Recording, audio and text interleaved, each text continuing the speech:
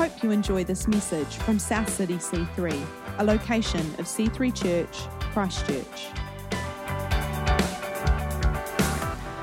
I want to look at this quote from St. Teresa of Avila. She says this, she says, Christ, can you guys read that? Christ has no body but yours, no hands, no feet on earth but yours. Yours are the eyes with which he looks compassion on this world. Yours are the feet with which he walks to do good. Yours are the hands with which he blesses all the world. Yours are the hands, and yours are the feet. Yours are the eyes. You are his body. Christ has no body, but now yours. No hands, no feet on earth, but yours. Yours are the eyes with which he looks compassion on this world. Christ has no body now on earth, but yours. It's interesting, when I was a youth pastor, and a huge amen to Freedom Youth and Ignite Youth and our children's programs, man, that's my heart. I love working with youth. I decided to take a bunch of Dutch Reformed kids all the way to the streets of San Francisco. And it was not the atypical go down to Mexico and build a house kind of missions trip. I remember doing the mission proposal for the board. I said, so what I want to do is I want to take a handful of 14, 16-year-olds down and work the streets of San Fran. And they kind of looked at me and said, what about the Mexico build a house thing? I said, no, that's not me. I want to just take them to the heart of their CBD and work with veterans and mentally challenged people, addictions, street folk. I call them street friends. They somehow allowed me to do it. So I raised all the money, and we took a bunch of kids on the train. We did the Amtrak train from Seattle down to Emeryville, California. Take youth on a train ride. That was fun. Then there's a bus from Emeryville, California, right to the heart of the Youth of Mission base in San Francisco. There was a part of the weekend where it was called the Urban Plunge. The leaders came to me and said, how hard or how easy do you want it? I said, hard. We haven't come all the way down from Canada to go easy peasy, lemon squeezy. So let's make it hard. So they said, okay, so the next morning, the night before, they took all of our team and they gave us $1.50 in quarters. Each person got $1.50. Here's a roll of quarters. They taped it up in tape. They said, now when you go to bed, just know we're kicking you out of the building at 7 a.m. without breakfast. And you are not allowed back into the building until 7 o'clock tonight. And all you got is $1.50 in quarters. You're not allowed to go into a mall. You're not allowed to go into a shop because you're going to be homeless for the day. You're going to plunge into this urban environment. They gave you a little sheet telling you like an SOS document of where you could go to get free meals and a shower and all that kind of stuff. But basically, we were homeless for the day. And it was like 35 degrees out, and it was hot in the city. And we, for that moment, got to experience what it was to be homeless, as best as a day could be. But I remember one time we were sitting by this fountain, and one of my team's like, oh, I'm just going to go into the shop. He said, you can't, because they're not allowed. They get kicked out. They get trespassed. And we're like, well, what do we do? It's like, you do nothing. And we just sat there underneath this fountain. We got kicked out of there. We got kicked out of this place.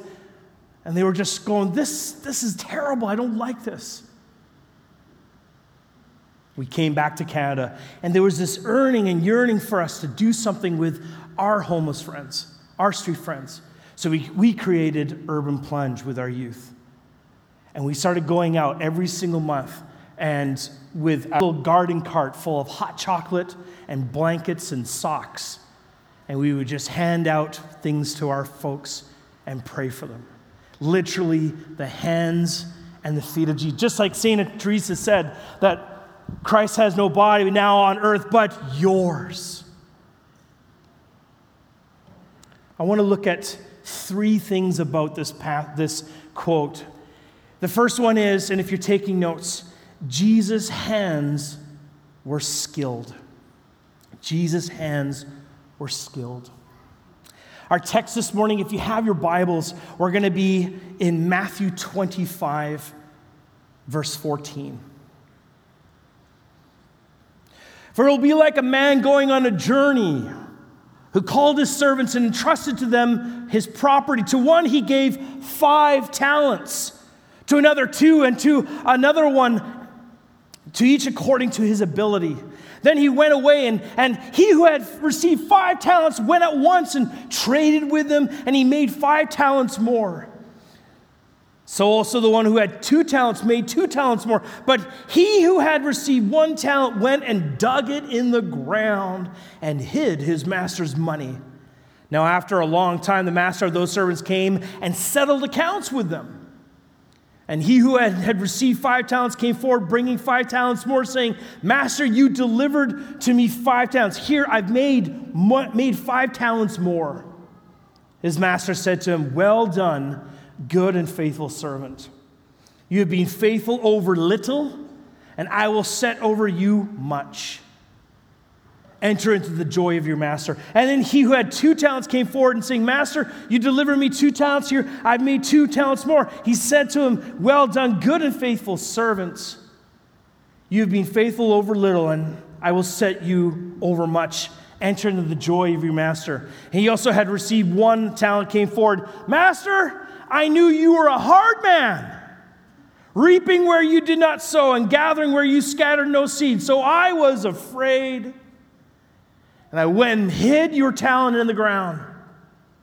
Here you have what is yours.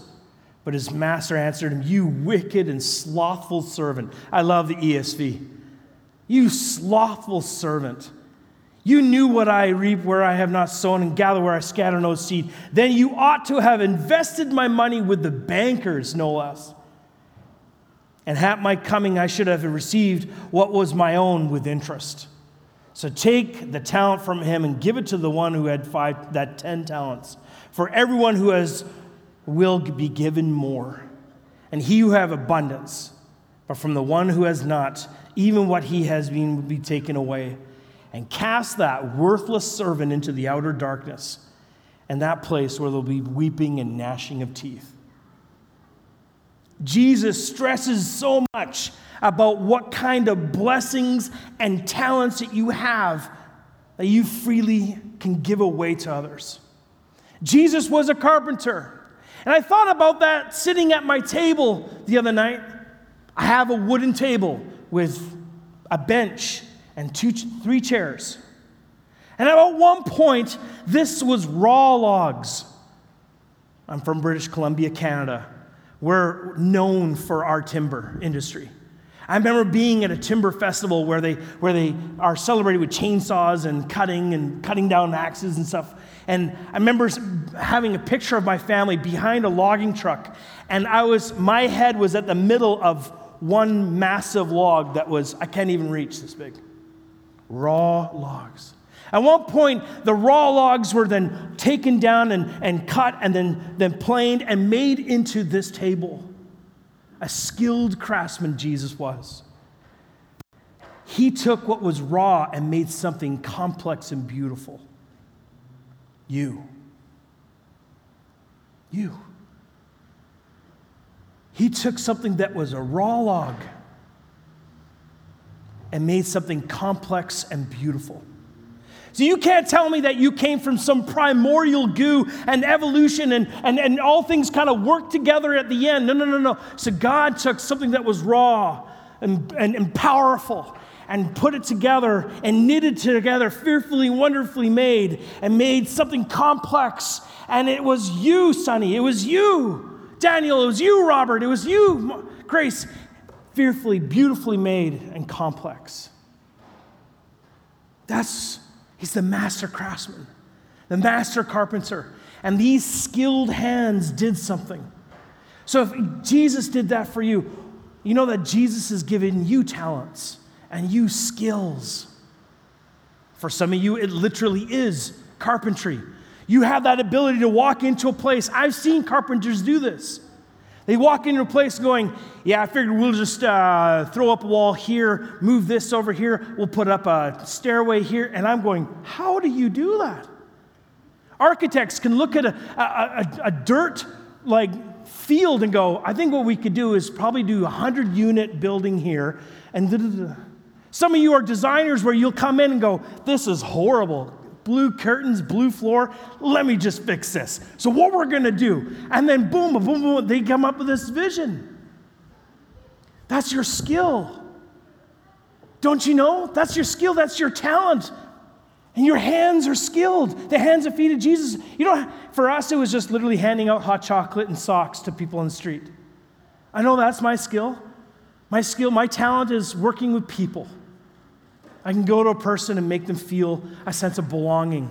I can come up to a person and feel like they start smiling and we're cracking jokes. That's my skill. That's my master craftsman. Well, what's yours? If you come to me today and say, Pastor, I have no skill, I'm going to have to give you a small smack. A little small smack. Because you know you got something. It could be gaming, it could be painting, it could be construction, it could be web design, it could be talking, counseling, it could be singing songs and playing guitar, it could be sound engineering. I saw the light reading that Daniel's got up there, professional sound engineering I was like, that's what he's reading for his alone time. Well, good on you, man. That's his skills. But Jesus is the master carpenter, and so are you. Someone has said to you, you're not skilled, you're not talented, you're talentless, or worse, they've said that you are worthless, you have no meaning. Someone told me the other day that their father was told that they were not wanted, that when he was born, his parents had said to them, you're not wanted, you were an unwanted child. Maybe that's something that has been spoken over you, that you are an unwanted child. But I want you. I want you. So if you've been holding that for years, going, I don't really fit anywhere, but we call belonging, so I want you. Forget the world. I'll claim you. I'll claim you. Our church will claim you. You'll be my son. You'll be my uncle. For some of you, you'll be my grandparent. But we need you. Because Jesus' hands were skilled, and so are yours. Second thing, if you're taking notes, is Jesus' hands provided blessing. Let's look at the text. Luke chapter 14, 12 to 14. The parable of the great banquet. He said also to the man who had invited him, when you give a dinner or a banquet, do not invite your friends or your brothers or your relatives or rich neighbors, lest they also invite you in return and you'll be repaid. But when you give a feast, invite the poor, the crippled, the lame, the blind, and you will be blessed because they can't afford to repay you. For you will be repaid at the resurrection of the just. Hospitality is an essential service. It's an active, practical way of being the hands and feet of Jesus, especially into any community. You talk to any missionary and you ask them some of the grassroots things that they did to start community, it always comes around hospitality.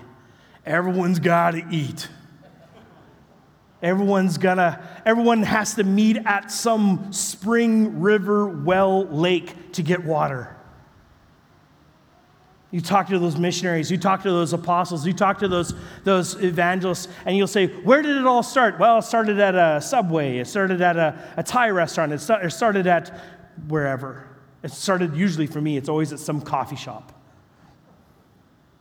I remember one time when I was in college, when I was more zealous than I was now, I remember having a conversation, theological conversations with John at Second Cup, this cafe right beside the college. I think the owners were silly in a way going there because everyone was in the college, the Bible school right beside, so we're always talking about Jesus. this one guy sitting behind me, he kept on rustling his papers every time I started talking about Jesus. Like if the rustling of the papers would calm me down. But I just kept on going, and he left. I felt bad about him, but Jesus kept on saying, you're just being you. And that causes a man friction because it's truth. He's coming and rubbing up against truth. Simple ways of offering is dinner, providing groceries, hanging out with others after church. I remember we had this Samoan family come into our church in Canada, and they lived about 35 minutes away. So they came to church, and after the service, they wouldn't leave. And we remember, his name was New. I said, New, what's going on? He goes, oh, Pastor, well, where's lunch? And we're like, lunch? He goes, yeah, like in Samoa, we just go straight to lunch with the pastor. And I'm like, okay. And then after we're with you, then we come back for the evening service. I said, do you guys have an evening service? We're like, no. He goes, okay, but where's lunch? He's like, we're not driving all the way back 35 minutes. We're like, let's do lunch. And it caused us to go, yeah, why aren't we doing something after church? What is so pressing that we can't at least break bread with each other? So for as long as they were at our church, we had lunch plans set. Are your lunch plans set today? Luke's like, nope, it is now. Listen, I'm going to tell you a story about my friend Bill. Bill passed away from dementia in 2019. But Bill and I got to know each other. His dementia started, and he also had rectal cancer as well. And they were trying to work all the treatments out. And when his dementia got a little moderate, his wife came out to me and said, could you come over to my house? And said, what do you want to do? Anything. I said, what? Like with Bill, what do you want me to do? Anything. So I had this game, and if you're a game player, I play this game called Carcassonne. And Carcassonne is a tile game of strategy. One tile after another. You're either building a road or a city or a river. I thought, I'm not a medical professional, but I'm thinking, this might be good with Bill. So I said to his wife, I said, buy the game Carcassonne. So she said, okay. So she went and got it. I said, I'm going to go over and give you the afternoon. And what are you going to do? I'm going to play Carcassonne with Bill. And she said, oh, no, that's not a good idea. He's too gone. He's far too gone. I said, no, let me figure that out on my own. You just go and do your thing. So here I am with Bill. I said, Bill, you got a tile. I said, it's either a river or city. Which one? He goes, it was simple. 2 choices, river or city? City. You know that he beat me in Carcassonne that first game?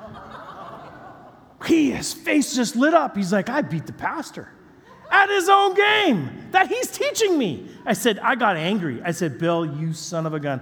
I'm going to get another cup of coffee and a rematch. So we rematched him. I beat him barely. His wife comes in, and she's like, he's still up.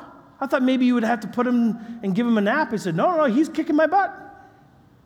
And she came to me later on and said, no one spends time with Bill. His kids won't spend time with him. And you gave me an entire afternoon. I said, what'd you do? Oh, I did everything. I went to the bill. I did my bills at the bank. I got groceries. I just got a cup of coffee. I haven't had a cup of coffee and just without Bill there. The simple things of just being the hands of blessing for that family. People started hearing about Bill beating me in Carcassonne. I didn't want that going public because I have a reputation with table games. At his funeral, at his memorial, people came to me and said, thanks for being there. One time, they had put him into a care home, and he didn't like it. He wanted to be at home. I went up to Bill, and everyone was treating him like a baby. I said to Bill, what's wrong with you? I said, what's wrong with you? He's like, I don't want to be here. This is not where I'm going to die. I said, okay, let me talk to someone. I said, what's wrong with you now? He goes, I got something in my teeth. And I said, what? He said, Get over here. This is when the pastor moves relationally into something like never before. So he reaches in and he's like, there. And I'm like, I'm not touching your teeth, Bill. I'm not the I'm not a dental guy. So I gave him a toothpick. I said, dig it out. And if teeth come out, then that's on you. But he got him back home. And he passed away at home. But it's the little things, isn't it? It's getting someone some groceries when they know they are so proud they're never going to say anything. You need to sometimes just show up and go, I know you're not going to ask, but here you go. It's the hands of blessing. And like the text, you know those people they're not going to ever be able to repay you. But it's not about that. Kingdom building is doing things in secret and not making a big deal about it and being the hands of Jesus. Lastly, if you're taking notes, again, there's the third one, is Jesus' hands, most importantly, they heal. They heal. The text, I'm giving you two. Luke 8:48-56, he said, daughter, your faith has made you well. Go in peace. While he was still speaking, someone from the ruler's house came and said, your daughter is dead. Do not trouble the teacher anymore. But Jesus, on hearing this, answered him, do not fear. Only believe. She will be well. And when he came to the house, he allowed no one to enter with him except for Peter, James, and John, and the father and the mother of the child. And all were weeping and mourning for her. But he said, do not weep, for she is not dead, but sleeping. And they laughed at him, knowing that she was dead. But taking her by the hand, he called, saying, child, arise. And her spirit returned, and she got up at once, and he directed that something should be given to her to eat. And her parents were amazed, but he charged them to tell no one what had happened. And John 9:1-15, he passed by, he saw a man blind from birth, and his disciples asked him, Rabbi, who sinned, this man or his parents, but that he was born blind? Jesus answered, it was not that this man sinned or his parents, but that the works of God might be displayed in him. We must work the works of him who sent me while it is day. Night is coming when no one can work. As long as I am in the world, I am the light of the world. Having said these things, he spit on the ground and made mud. Oh, this is going to get gross. Then he anointed the man's eyes with the mud and said to him, now go wash in the pool of Siloam. So he went and washed and came back seeing. The neighbors and those who had seen him before as a beggar were saying, it is not the man who used to sit and beg? Some said, it is he. Others said, no, but he is like him. He kept saying, I am the man. So they said to him, then how were your eyes opened? He answered, the man called Jesus made mud and anointed my eyes and said to me, go to the Siloam and wash. So I went and washed and received my sight. They said to him, where is he? I don't know. They brought the Pharisees and the man who had formerly been blind. Now it was a Sabbath day when Jesus made the mud and opened his eyes. So the Pharisees again asked him how he had received his sight. And he said to them, he put mud on my eyes and I washed and I can see. He's healed. The daughter is resurrected from death to life. And this guy got holy anointed spit mud put on his eyes, and now he can see. How do you define healing this morning? Is it just an instantaneous, spontaneous, miraculous regeneration from illness to wellness? Is it spontaneous? Can it be progressional? Could it be a healing from your illness? There are some people that are here this morning that you're still sick. There's a part of your body or your mind that needs a touch of Jesus. That's physical. Could it be holding hands with that elderly person? Can that be healing? Yes. That's emotional healing. Could it be paying a guy's car payment for his family? Yes. I've been the recipient of that.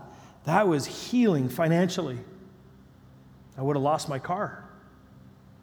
Could it be consoling a teen in depression and anxiety? Yes. That's a mental and a relational healing. Could it be praying for a person for encouragement and reaching out to that person and laying hands on them and praying, which we'll do this morning? Yes. That's spiritual healing. But my question to you is, what if all those were spiritual? What if all those were just simply the hands of Jesus? Hands over that teenager, the hands of that elderly person, the hands of that young family struggling with finances, the hands that reached and just believed in God that He heals. We heard Christina's testimony this morning that God even loves our furry friends. It connects with the family. The end of that story, Christina, what got me is it drew you closer than ever before to Jesus.